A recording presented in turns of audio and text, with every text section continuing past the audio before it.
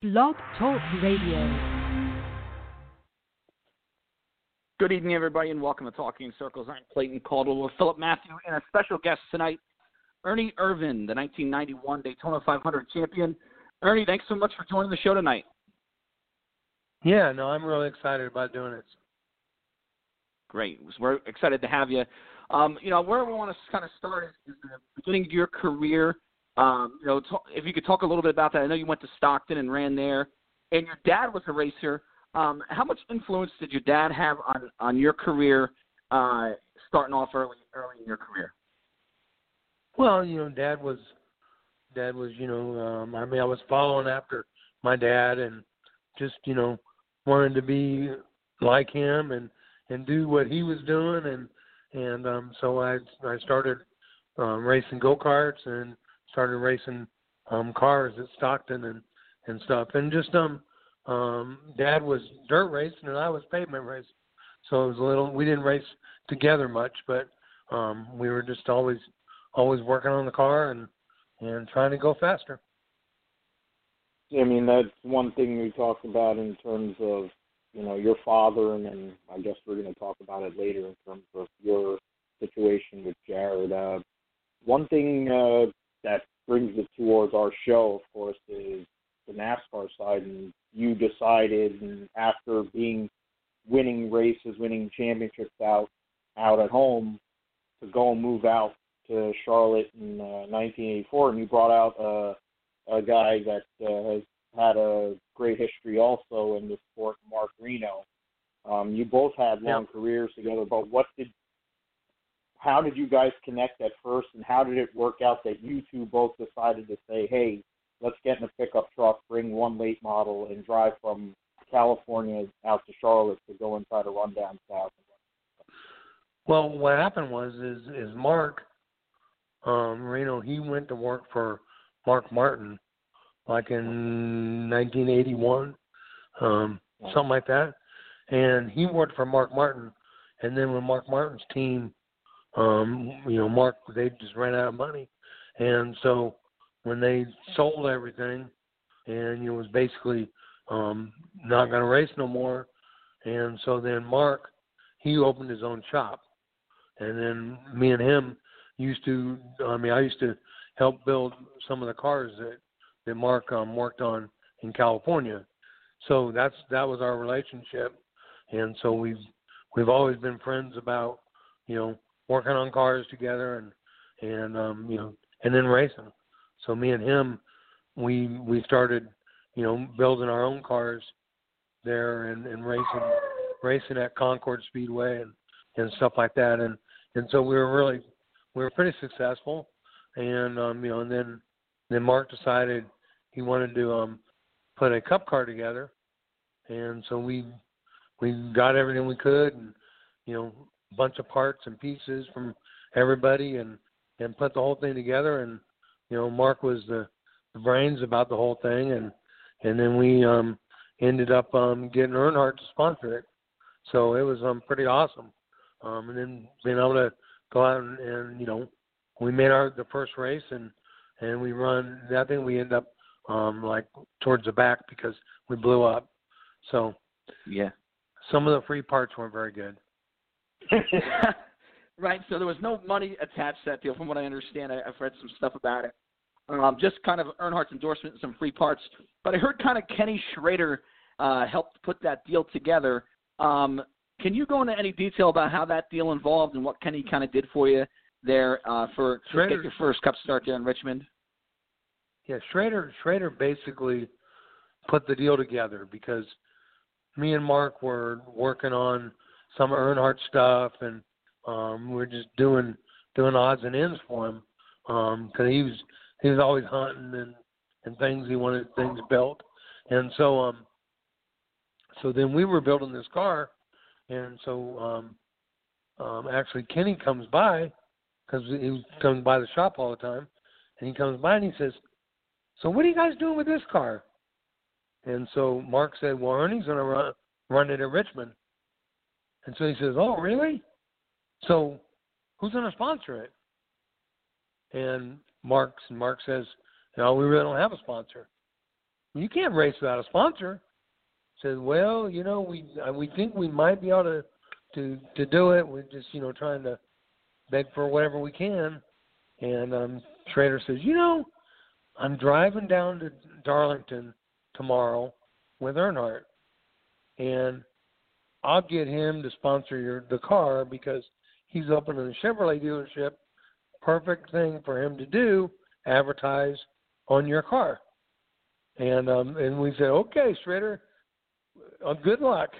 And so we never thought he was ever going to come back and say, oh, we got a deal. But he come back the next day after the Darlington race, and he said, okay, guys, we got the deal. And we were, oh, man, this is awesome, you know.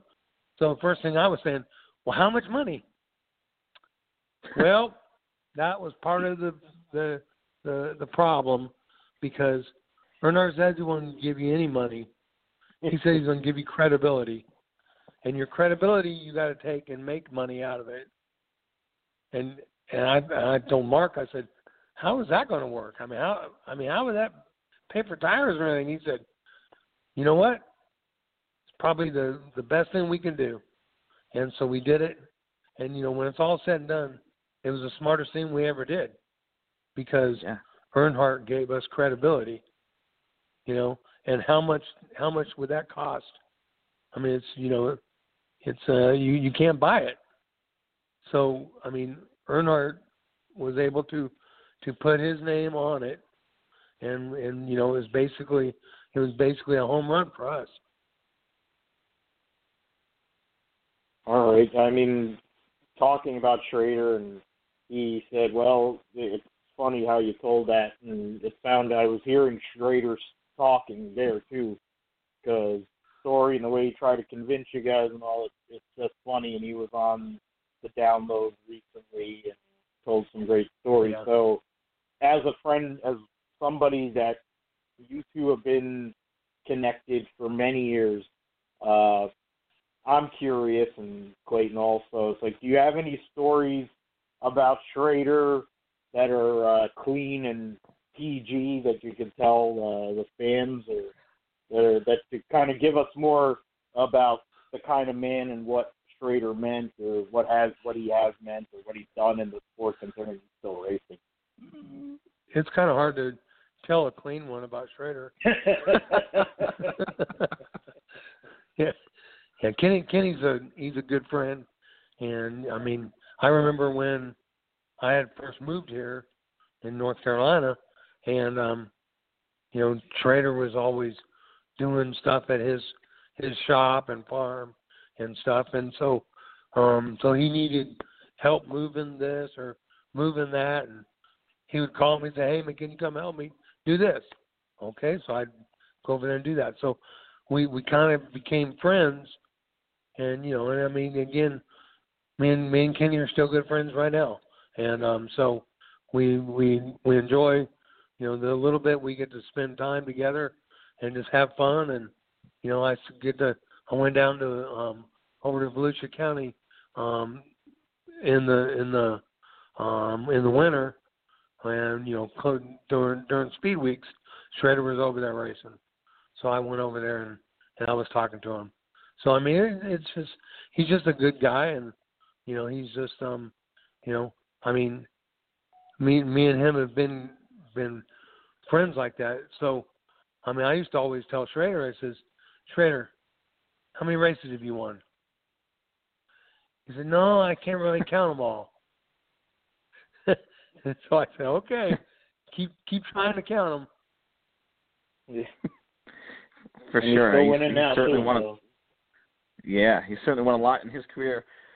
Talking in circles tonight, Clayton Caldwell, Philip Matthew with our special Ernie Irvan, the 1991 Daytona 500 champion. Ernie, you get into 87. You make your Cup debut. We talked about the Earnhardt deal. And then you kind of strike a deal with DK Ulrich. You run his cars through 88 and 89, the 88 and 89 seasons. What did DK mean to your career, and how great was he for the sport? There's so many big names who either DK helped out or gave their first opportunities to, including yourself. If you could just dive into your time there with DK Ulrich for a little while. Well, I mean, DK was a great guy. You know, he didn't have a whole lot of money, but he was able to put deals together. And DK always said, you know, as long as I got a race car, you can drive it, you know. And so, okay, so when we developed trying to race together and started and then, you know, basically you're always looking for a sponsor. And so finally DK landed one with Kroger, and so he said, okay, we got a deal. We'll do this. We'll do this. There was no contract. There was just like, okay, DK said, okay, you know, you're gonna drive for me, and I'm gonna pay you this. Okay.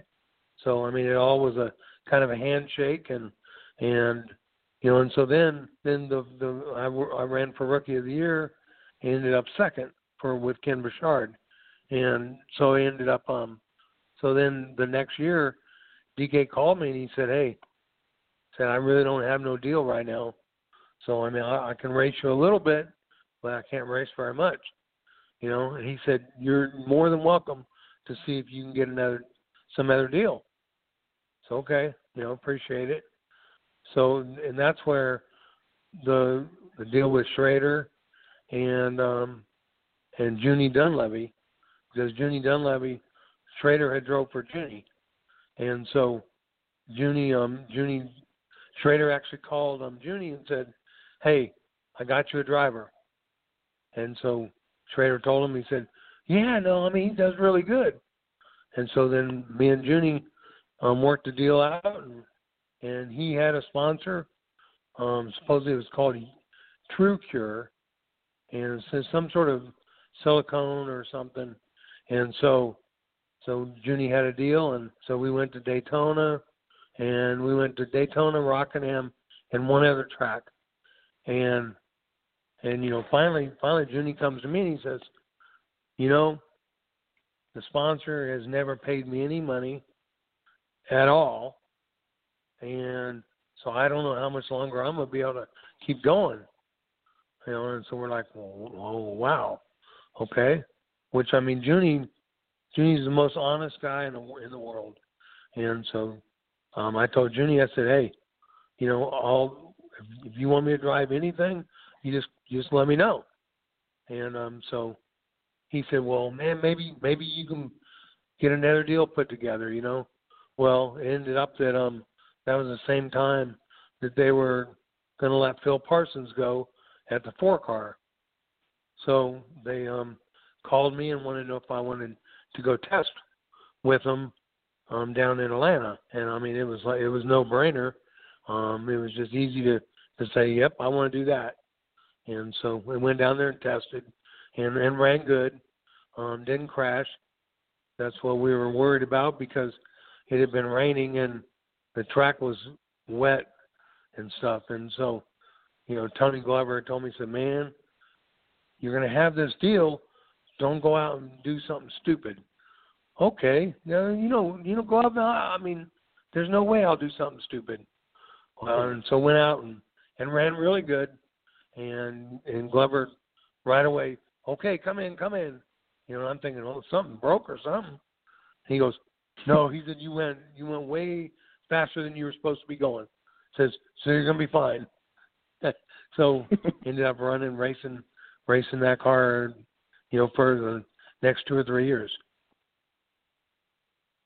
Yeah, I mean, you talked about Junie, went off from DK and then Junie, and it's something that I think that's missing from the sport today, unfortunately, through all the things that having those independents that allow opportunities for drivers that may not have the funding or have the talent or however it may be, can prove themselves, build themselves up, and show that they could drive a race car, and then prove that they're capable to get up to the next level, which, of course, in your case was the Kodak Chevy, but it was the Oldsmobile and then became the Kodak Film Chevy. You talked about Glover, and that's where, I mean, you qualified on pole at Bristol. I was watching that race. I was telling Clayton that just before we got on. I mean, I was watching that race a couple of days ago, actually, and I think that was your second or third start with the team, and that's the home game for them. Yep. And that relationship that you had with Tony Glover, you had that with 2 or 3 crew chiefs for sure, but you and Glover seem to have that, that you meshed really well. What was that like? It sounded like right from that start, he kind of knew that he needed to reel you in because you had that aggressive nature. How did that relationship develop over the years since you spent, 3.5 years with that team with him? Well, Tony got to be a really good friend, and I trusted him with the race car setup, everything. I just, it's like, I used to always call him Glove, and so I always told him, I said, okay, Tony, there's some places I don't run good at, and one of them is Pocono, and one's on the road course. And I'm terrible on the road course and terrible at Pocono. He said, well, let me tell you something, boy. You ain't never drove one of my cars on the road course. And I'm like, okay, whatever you say. And we went out to Sears Point and ended up sitting on the pole, and then got black flag for jumping on the start, and then went all the way to the back, and then come back and won the race. So, and he was right. Yeah, I never drove a car like that. Until 94, actually. That was a great win for you there. But Bristol 1990, the night race at Bristol, that was your first career win. You had to hold off Rusty Wallace in the closing stages there. Rusty gave you a great battle at the end there, and you held him off.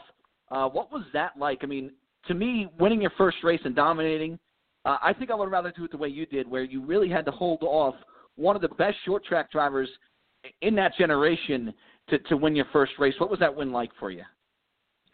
That was awesome. Just being able to race a Cup car, being at Bristol, being able to be competitive. It was just awesome being able to do all that, and it was neat because it was the Kodak team, Morgan McClure team, their home track, and so there was definitely a big party after. We had a good time. We basically shut the track down for sure, and we just had it was just so pleasing, and I wouldn't have been able to do it without Tony and Larry McClure and all the Kodak and all them, because of all their support gave me confidence, and ended up turning it into a win. And we've been talking about Bristol and how big that race was, but in terms of NASCAR and for your life and, your dad being a stock car racer and for yourself being a stock car racer, there's no bigger race than the Daytona 500. And you went out in your first full year driving to the 4 team, and you ended up, of course, there was stuff that went on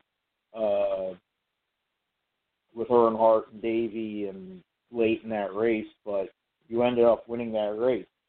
And what is the biggest win in your career, I would assume, but 30 years, it's nearly 30 years on since that day, since that race. And what did it mean then, and what does it mean now to you being a Daytona 500 champion and always being known as Ernie Irvan, Daytona 500 champion? At the time it was awesome. It's, something I'd never would have thought ever would happen. But, like today, I can look back on it and say, never realized it was that important and, that good to be able to win the Daytona 500. And, now I'm always known as Daytona 500 champ, and they can't take that away from you. Yeah, for sure. And also there was another thing that kind of was big with the Morgan McClure team was Ron Pittman's horsepower, and that was something that went on, you know, not just when you were driving, but then when Sterling took over. And how can you remember anything about that week, or, you know, building up to it, not only qualifying or just, you know, during the Twin 125, where you kind of felt like this might happen? Was there any kind of inclinations that you had that this could be something like it could actually happen? Everything came together. Well, I mean, the whole time we were, you know, even before the race weekend, testing and things like that, our car was like really, really good and really powerful enough. It handled really good. Everything was going right. And so then when we go back down for the race, qualifying and stuff, we were really good, fast. Car was, you know, was right there under me, and so we all had a bunch of confidence, and you know, and so we ended up that, you know, I don't know where we qualified, but we qualified good and raced good, and you know, it was just, and it was a typical battle for Daytona. I mean, it's, you know, you never just hit an easy one, and I ended up having to pass Earnhardt for the lead on a restart, and then he got stuck side by side with Davey, and then Davey wasn't going to just let him by, and then Earnhardt wasn't going to just let Davey by, so they were stuck together, and so I was able to, you know, stretch it out a little bit more, and then I think Earnhardt got a little bit sideways and collected Davey, and then they both spun, and they ended up under caution. What a great run you had there in the 91 500. Moving along later into that season, we get to where a lot of fans remember, and just because it was courageous of you and really something that was sort of unprecedented that we'd never really seen before. You know, your aggressive style kind of got people, I guess, they ruffled their feathers a little bit. And you stood up at the drivers' meeting at Talladega later on in 91 and really said, hey, you know, I'm going to try and be less aggressive and try and use my head a little bit more. What do you think that did for your career? I know a lot of people, as far as fans, I think their opinions changed of you after that day because, you know, it took a lot of courage and to realize something that was maybe true. What exactly how did that affect your career from Talladega moving forward as far as the drivers' meeting and standing up in front of all the drivers? Well, I mean, I'm pretty confident that it didn't hurt, and I just felt like I wanted to get something off my shoulders, and just, you know, talk to them, you know, up front, and, you know, say it right there at the drivers' meeting, because you basically, when you're saying it in front of everybody, then you're probably going to tell the truth. And so, I mean, I just felt like it would be something good for me to do. They had to give the okay through Dick Beatty and stuff to be able to even do it. And so ended up was able to do it. And you know, and then the most important part is my driving changed a little bit, but I was a little more, little less aggressive at certain times, and I could still be aggressive at times.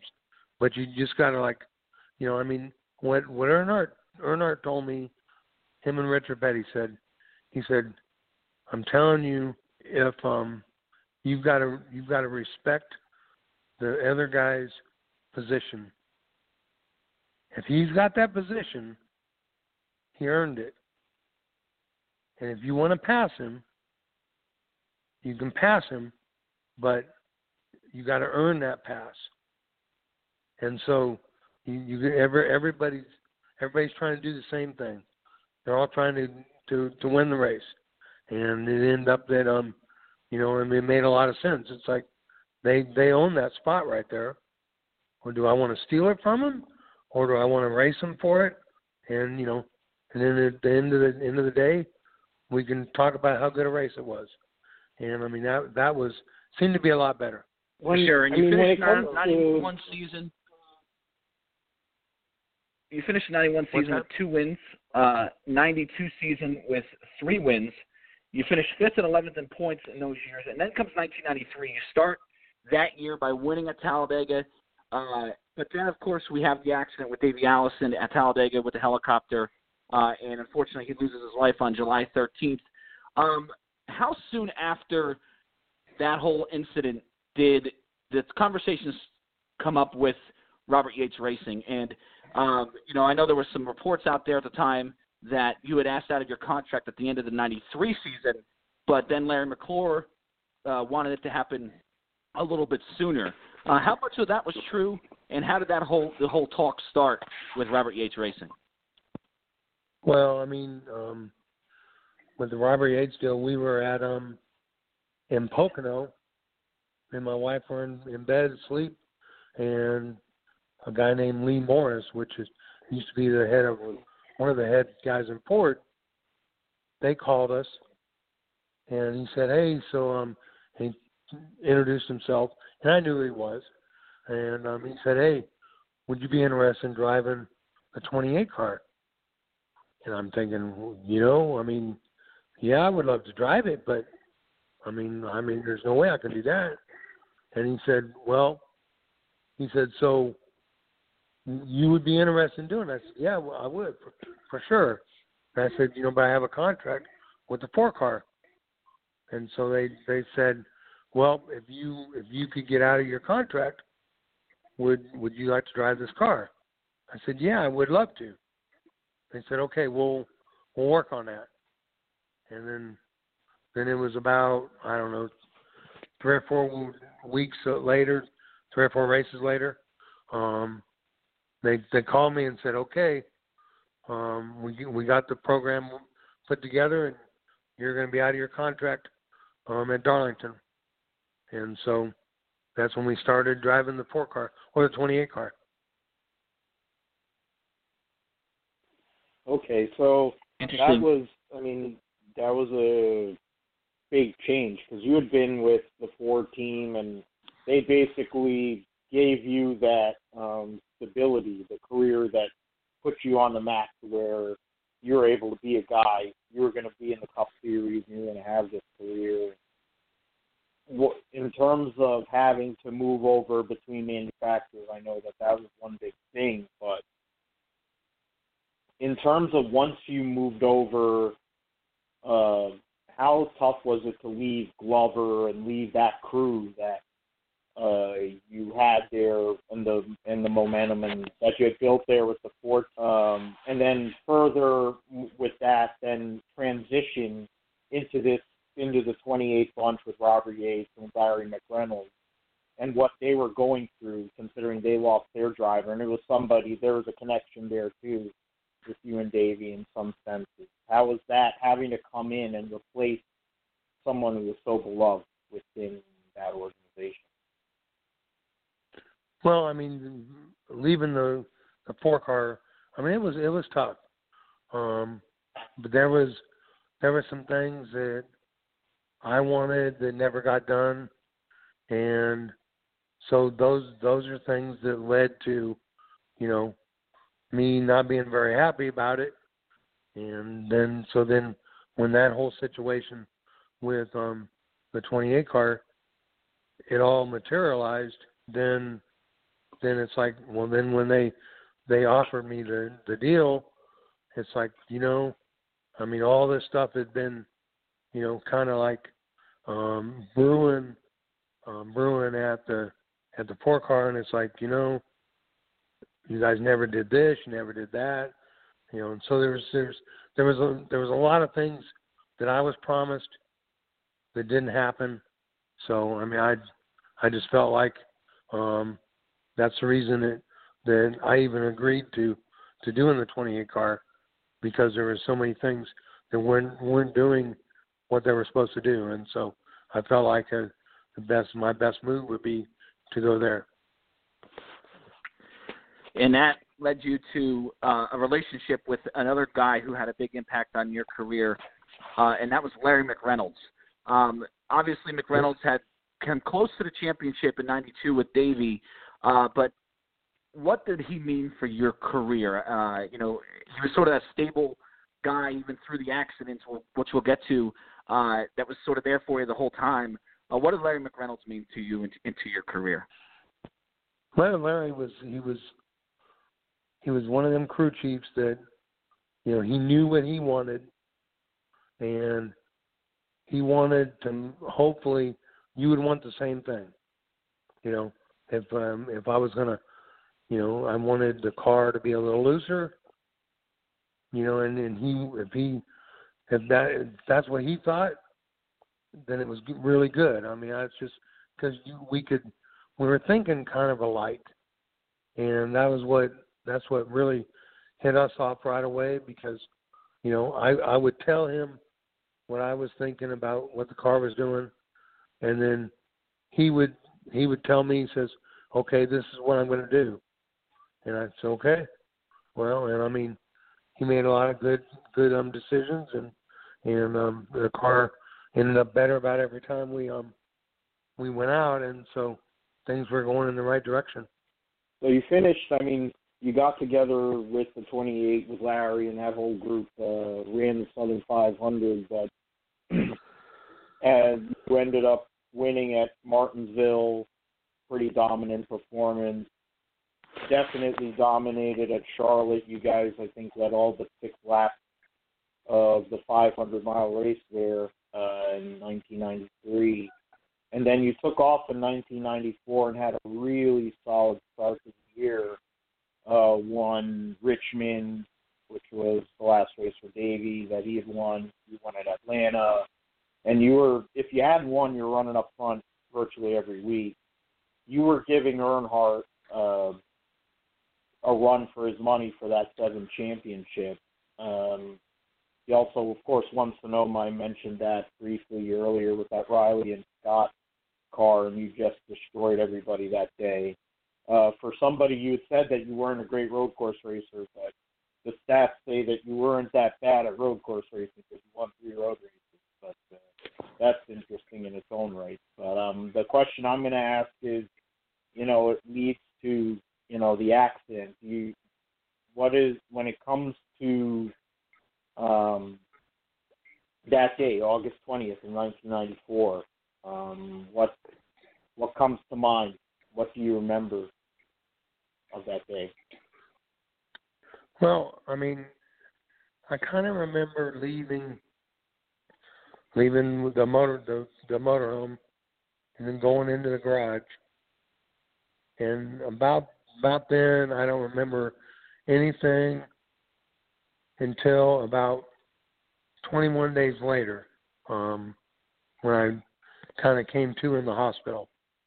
And so it was just all the rest of the stuff is blank. I remember getting up that morning and then going into the pits, and I don't remember strapping in or anything, but that's about where my memory kind of left me. Blow a tire in turn 2, hit the wall, and you talked about this in your book. There was a procedure done at the track that afternoon that you feel like really contributed to your saving your life and your impressive recovery. Can you dive into that a little bit, if you don't mind? I know it might be a little personal there, but just what that procedure was and how that really saved your life. Well, I may not pronounce it exactly right. It's a tracheotomy. My wife's trying to tell me the same thing, and she's having trouble saying it too. But it's like put a trach in your throat, and the tracheotomy. Yeah. It basically clears up your air passage in a ventilator, basically, but without a ventilator. And so what they do is they do that, and then so basically it cuts your throat, and then you're able to breathe out of it. And so what was really unique about the whole situation is there was actually a trauma doctor right in the corner. Okay, how often is that ever going to happen? Nowadays, there may be, but in them days, I mean, most of the time they didn't have a whole lot of anything. And so at the racetrack, and there was a trauma doctor right in the corner, and so they were like the first ones to the car, because they saw it was a wreck, and so they went over there, and so the doctor was able to start doing the things that he needed to do right away, and so they were having to cut me out of the car and all that stuff. And then at the time, then the whole thing that really got kind of really threw everybody a curveball is the doctor got his, I don't know what it's called, scaffold, or all of his instruments to be able to do the trick, and the knife was gone. Well, the handle was missing from the knife, and so he had to do it, basically hold it, with his hand and do it, and so I guess they told me that that's the reason it's not as smooth a cut as it normally would be. Yeah, they had to go in and repair it after that, but yeah. So I mean, it's and I actually got to see the doctor that was at the infield care center right there that saved my life, and I mean, I got to be friends with them, and they were just all good people, and they were they're the ones that saved my life. And then plus I owe my whole other problem, the other part of it, to Roger Penske, because Roger Penske had a helicopter at the racetrack, and at that time nobody had a helicopter at the racetrack, for practice and everything. Well, and right. Roger had one there for practice, ready. And so sure enough, wow. If all those things hadn't been, put together right, if there would have been just one thing not in place, then I'd have probably never recovered. Wow. That's crazy to think about all the. It seems to be that way in a lot of the stories of these big accidents. James Inchquist's another example of that more recently at Indianapolis, and the things that had to come together for him to recover and get out of his situation. But for you as well, it's amazing to think all those years ago, because of the way station was. Coming back now, it was a big, it was a big challenge. Of course, you had issue with your left eye, and amongst other things, of course. But thinking about North Wilkesboro and coming back after being away from driving more or less since August of '94, and 13 months later you're jumping into a race car and a race truck. What was that like to get back in, and not only get back in, but be competitive? Because you ran really well in your own truck on the Saturday, and then on the Sunday in the 88 car, the first race of the 88 car with Todd Heritage, you ended up leading that race. What was that whole weekend like? How did it all come together?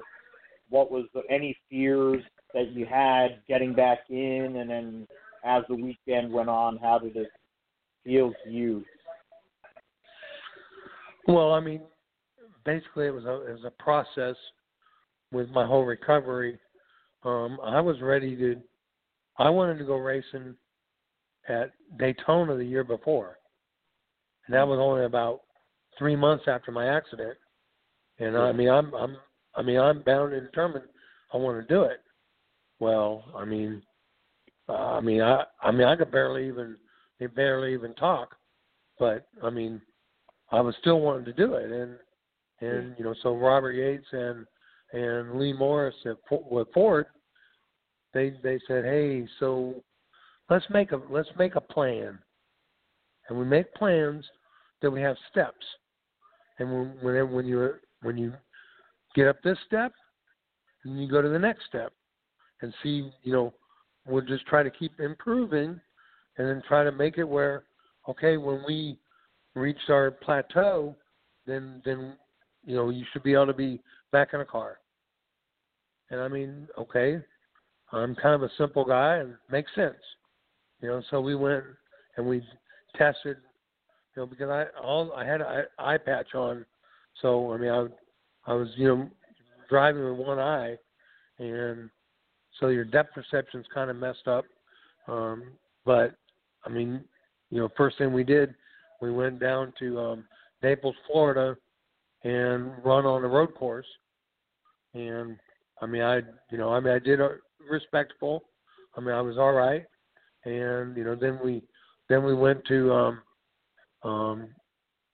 Darlington and ran in Darlington with my Busch car, and ran really competitive. And then we went to Martinsville, and Robert Yates had been talking to Mike Helton with NASCAR, and Mike Helton was saying, okay, Robert, you watch him and you let me know what you think, if he can still do it or not. And so, I mean, and Robert's got a lot of credibility with NASCAR and Mike Helton. So then, we went out and tested at Martinsville and ran really, really competitive. And Robert told Mike Helton, he said, if I didn't physically see him get in the car with an eye patch on, his helmet on, I would have never thought he'd ever been out a week. I mean, he said it was wow. just like he'd been doing it the whole year, and so Mike Helton said, well, what about the eye patch? I mean, was he all right with that? He said, I mean, he hit every line perfect. I mean, he run within a couple tenths of the track record. It was competitive. And so if it hadn't have been for the credibility that Robert Yates has, and then with Mike Helton, I mean, it would have probably never happened. And then also the one time that Robert had told me when I was recovering, he said, and this was in our goals and trying to put things, in order. And, Robert told me, he says, no matter what, when you're ready to come back, I'm going to have a race car for you. Robert never thought he'd ever have to have one. And it just kept one thing better and then better. And it's like, and then Robert, he told me himself, he said, that was the proudest moment of my career, being able to put you back in a car. He said, it was the scariest moment of my career, being able to put you back in a car, So it was, Robert Yates was a great guy. And so I owe a lot of my career to him, and and the other people I drove for. Yeah, no doubt his credibility was there. He provided that 88 car for you. You ran 3 races for that 88 car in 95. You get to 1996, you come back full-time, finish 10th in the standings. You win 2 races. You win New Hampshire, and then you win at Richmond. 97, you also win at the track that nearly took your life there 3 years earlier at Michigan. Of those 3 wins, and really since when you came back, is Michigan the one that really stands into your mind as one that you really remember? I mean, I know Kim was emotional in Victory Lane. You were emotional in Victory Lane. What did that win at Michigan mean to you? And is that the win that really kind of sticks with you? It was your last win, but is that the win that sticks with you in your comeback? You know, I mean, in my comeback, obviously, I loved racing at Richmond, and that was I had won there before, and then I won there when I came back. It was just awesome. And then Loud, New Hampshire, I loved that racetrack. And so Michigan, obviously, because of all of the situation and things that happened, them basically saving my life, and then being able to go out and win the race. I don't know how you could top it anymore. I always say there should be a book wrote about it, and but we haven't got nobody to write the book yet. That's for sure. I mean, considering all the having to come back from what you came back from, and then to be able to win not only once but 3 times in such a competitive series. You beat Jeff Gordon at Richmond when he was in his peak, in his prime, and New Hampshire was a difficult racetrack. Michigan, of course, playing that Dragon was a huge deal. As me as a fan, of course, but for you too to see that happen. You ended up not staying with Robert Yates. Of course, different things came up, and you ended up moving out to the MB2 Motorsports team. It was a Pontiac sponsored by M&M Mars Skittles. How did it work out with them in terms of connecting, making that deal happen? Who played a role in you moving over there? And what did you think about what brought you? What were the positives that made you think that would be a good move at that point? Well, I mean, the move that got me over there was because Texaco wasn't coming back sponsor at that time, and that's what I got explained to, and so they said they weren't going to be able to redo my contract, so I was available to look for something else, and that was kind of heartbreaking, knowing that all the things that we had been through. But I mean, it's just sometimes business overcomes a lot of stuff, and so I knew Jay Fry, and then obviously with M&M Mars, and I felt like that. I mean, I had 2 or 3 other teams that were that I could maybe do stuff with, and I just felt like that it was. I mean, I just felt like that the 36 car had all of the tools. They just had to be all put together, and so you had to work all the tools and work them right. And so I felt like that we could do that. One of the things that is on my mind. It's like when I was driving the 28 car before I got hurt, it was like the race car was the same level I was. I mean, I had the best race car, and the race car had the best driver. That we're right there on a sheet of paper.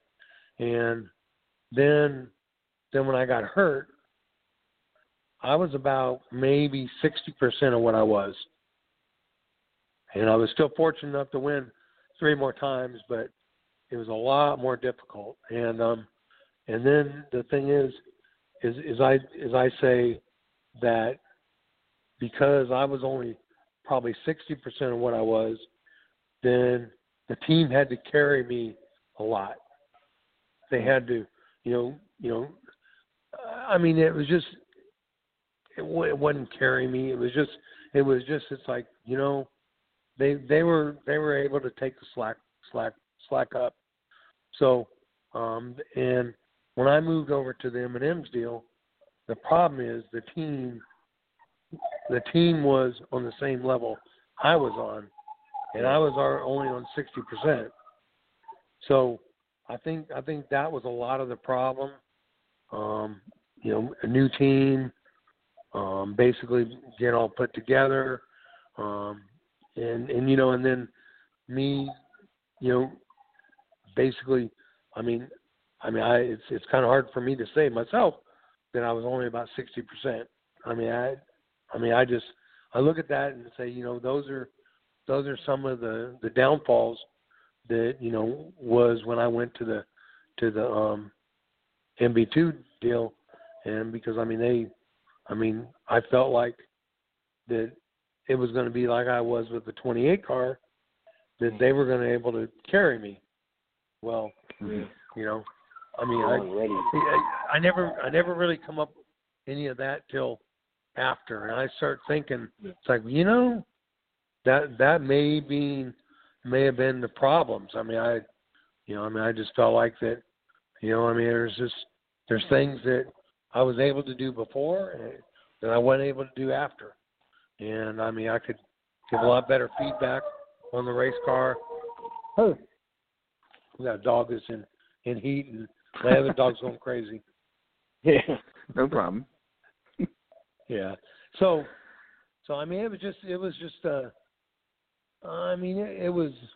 it wasn't good. With the 36 car, we didn't hit on it very good. We did respectable for what we were doing. We didn't win no races. We sat on some poles. Yep. So I think in the future it was going to keep getting better. But the problem was then I got hurt again. Yeah. Right. And in my own Busch car.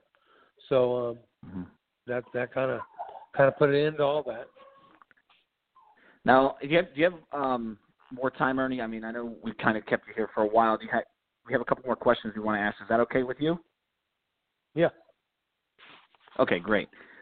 So August 20th, 1999, it's coincidentally 5 years after the accident that you almost lost your life in. And that was the accident you're talking about in Michigan in your Busch car, what is now the Xfinity Series. You spent a couple days in the hospital. Was it a tough decision? Because when you announced your retirement a little bit later there before Darlington, you made it out like it was a pretty easy decision as far as, wanting to spend time with your family, thinking about the big picture, 10, 15 years down the road. Was it a tough decision, though, deep down, knowing how much you loved it and how great you were at it, that you were never going to be able to step into a race car again? What was kind of, going through your mind as far as contemplating retirement? Well, it was definitely a tough decision. Now, looking back on it, it was really the only decision that I had because, today if they said, you want to drive our race car, I couldn't do it. I could go out and I could make the laps, but I wouldn't be very competitive. So, and that's what I was worried about. After the first accident, I just had so much confidence, and I just wasn't gonna let that defeat me. And so, after the second one, I just felt like I was only 60%, and then what was I going to be after that? And it wasn't going to be any better. And I just felt like it was just, I had a great career. It didn't last long enough, but it's just, that's sometimes the cards that you're dealt. And so I just felt like it was the smartest thing I could do is retire and be around when the kids grow up. And, and I still am. The kids live right here on the property and stuff like that. So it was a great decision.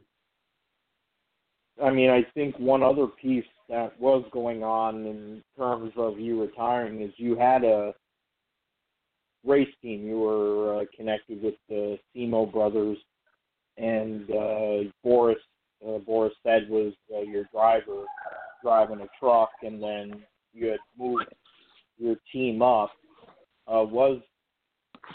You had them, and you had Federated Auto Parts as your sponsor, which, talking about Schrader, they moved with him, and was the plan, because you had retired, to become kind of a figurehead, a front man on that organization, and to move it up the cup? And what ended up happening to where it kind of all went away, and Federated ended up moving on to other things? Yeah, I mean, that how that whole deal all was put together, Mark Simo, which was the owner of No Fair, and Boris, they called me and they said, "Hey, would you be interested in starting a truck team?" And and this was only maybe a year or so after my accident and retirement, and so I said, "Man, I would love to. I just don't know. I don't have the money to do it." They said, "Well, we'll come talk to you." And so they flew out from California, and so we sat and talked, and they said, "Okay, here's the deal. Your name's going to be behind it. It's going to be in your shop, everything. We'll pay all the bills. We'll get all the sponsorship we can. It doesn't cost you any money. We just want your name, but your name on it. And and then if you want to be in the shop, we would love you to be there and help run the team." And so, I mean, it was a perfect deal for me. I wasn't obligated to a lot, but I was obligated, and so it was just a perfect deal. And then everything. We ran 2 or 3 or 4 seasons, I think. And I mean, we ran decent, but I mean, we basically started with, I think, Joe Ruttman. Yeah. And I think we won 1 race with Joe. I think, I'm not sure. And then we August. Then we won. Yeah, he won in August in '95. Yeah. Yeah, and then we ended up. I think we got Ryan Repner and 1-800. Yeah, Brian Repner. Yeah. Yeah, we had him driving for a while, and then we ended up then it's like, so then they end up saying, "Hey, why don't we just get Boris to drive it?" So, well, okay. I mean, Boris is kind of a goofy guy, but he seems to run a road course really good. But when it was all said and done, Boris is a goofy guy, and he ran a road course really good. The ovals was not very, very good for him. So, but I mean, it was it was a really good experience. I mean, I enjoyed working with them. They were a lot of fun. There's never a dull moment with Boris around. So we had a good time, and they ended up that the sponsorship wasn't enough to keep us going the path that they wanted to do. The path that they wanted to take, and so they ended up starting to have a shortfall of money, and it was like that was writing on the wall. It's like, wait a minute, we're already having trouble paying the bills. That's your guys' responsibility, and so it just we were. I mean, I think we had some leadership that wasn't on the same page that the people that are paying the bills was on. And so when we were, when we were trying to, dog. Oh, yeah. Yeah. So it was just. I mean, it was a good deal. It was really good for me. for my retirement and doing things like that. And it just ended up that the sponsorship was too short for doing what they wanted to do, and they ended up starting a motor department, everything, and it's and so I always say that we weren't a race team, we were a manufacturer. And if we would have just been a race team and we'd have concentrated on racing, then we probably we'd have rented motors or you do everything, you do your best on the race car, and then everything else you put together and should be better. But it ended up that they were doing so much and we didn't have the money to really do it right. Right. Mm-hmm. How about present day, Ernie? What does your life consist of now? I know you help your daughter with horses, and your son was racing. I don't know if he still currently is, but what's the regular day consist of now for Ernie Irvan after retirement and after being out of a race car for 21 years? Well, let me just tell you today. Okay, so got up this morning and I went to Lowe's and had to get a sprinkler head for one of my sprinklers that had broke. And so then I went there, and then I went to the lawnmower place because I had ordered some parts to fix one of my mowers that had broke. And so I came back and with the parts and stuff like that, and said, okay, well, so then I started putting the mower back together, and it was kind of amazing. I got it all working. Everything went perfect. Thing drove good. Everything. So it's like, okay, accomplished that. That was a good one. And then I had to fix the sprinkler head. So I got that all done. Fixed that. And then I spent about another 2 hours pressure washing, trying to clean up all the mess that I had made on working on the mower and all that stuff. So it was just a normal, common day. That's awesome. Well, Ernie, we appreciate it so much. I know we took a lot of your time up, and you don't have to do that. We appreciate you so much, and really enjoyed watching you, and appreciate you coming on and talking in circles tonight. Okay, thank you. Thanks, okay. Ernie. Yeah, bye. That was Ernie Irvan there. Just a great interview I think we did there, Philip. A great job on with your end too. Final thoughts as wrapping this up. You and Ernie Irvan fan. You told that to me when we first met. What's the one thing? And I know we've been on the air for over an hour. But what's the one thing that really sticks out in your mind as far as his career and being an Ernie Irvan fan, and really the one thing that sticks out in your mind from that? I mean, it would be, before I even was a fan, you would say it was Daytona, but in one sense. But to me, it's him coming back and being 60%, which I didn't, that's something, I mean, obviously he wasn't 100% because you never come back from something after a year. And it's been seen with other drivers, Dale Earnhardt Jr. as one example. But to be 60% and basically driving with one eye, and to win in the Cup Series, one race, let alone 3 races, with the other stuff that was going on, for me as a fan, being around people that were fans of guys that were winning a lot, and that was one thing.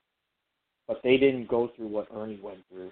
And for what he had to go through just to even get to the point to even be in a top-flight ride, that is amazing.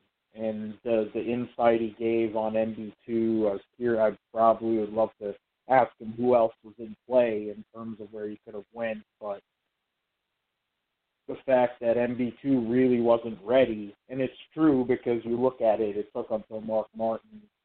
Jerry Nadeau had a couple of some good runs in 03 before his his accident, and then Mark Martin, before they really became a decent team, and then they ran out of money.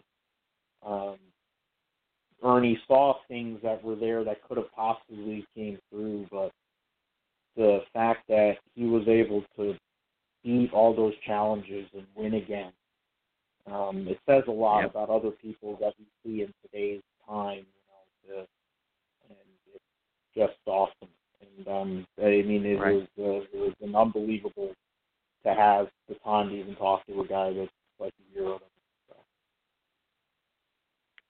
It really was. I tell you, and you brought up a good point. There's so many questions, so many more questions that we could have asked him, and there wasn't just enough time. And I'm sure there's a lot of people out there had questions for Ernie or thinking about questions as well while we were talking to him.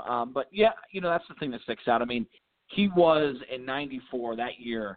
Man, Earnhardt was pretty much untouchable in the early '90s, and when he went out there in that 28 car and he just blossomed. I mean, that was such I felt like he was a perfect guy for that ride at the perfect time with the perfect crew chief.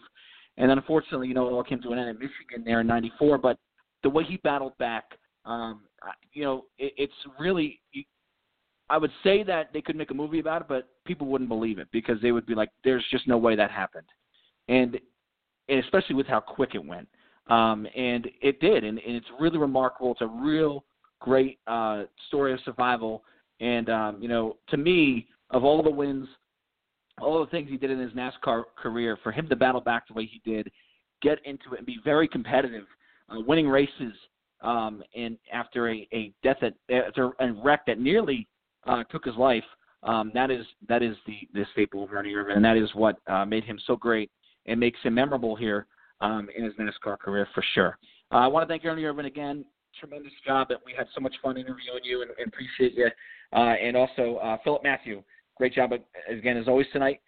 If you like what you heard tonight and you really enjoyed the interview with Ernie Irvan, we're going to try and do these pretty regularly with some old school drivers. So like our Facebook page, like us on Twitter, and we'll see you next time on Talking in Circles. Good night, everybody.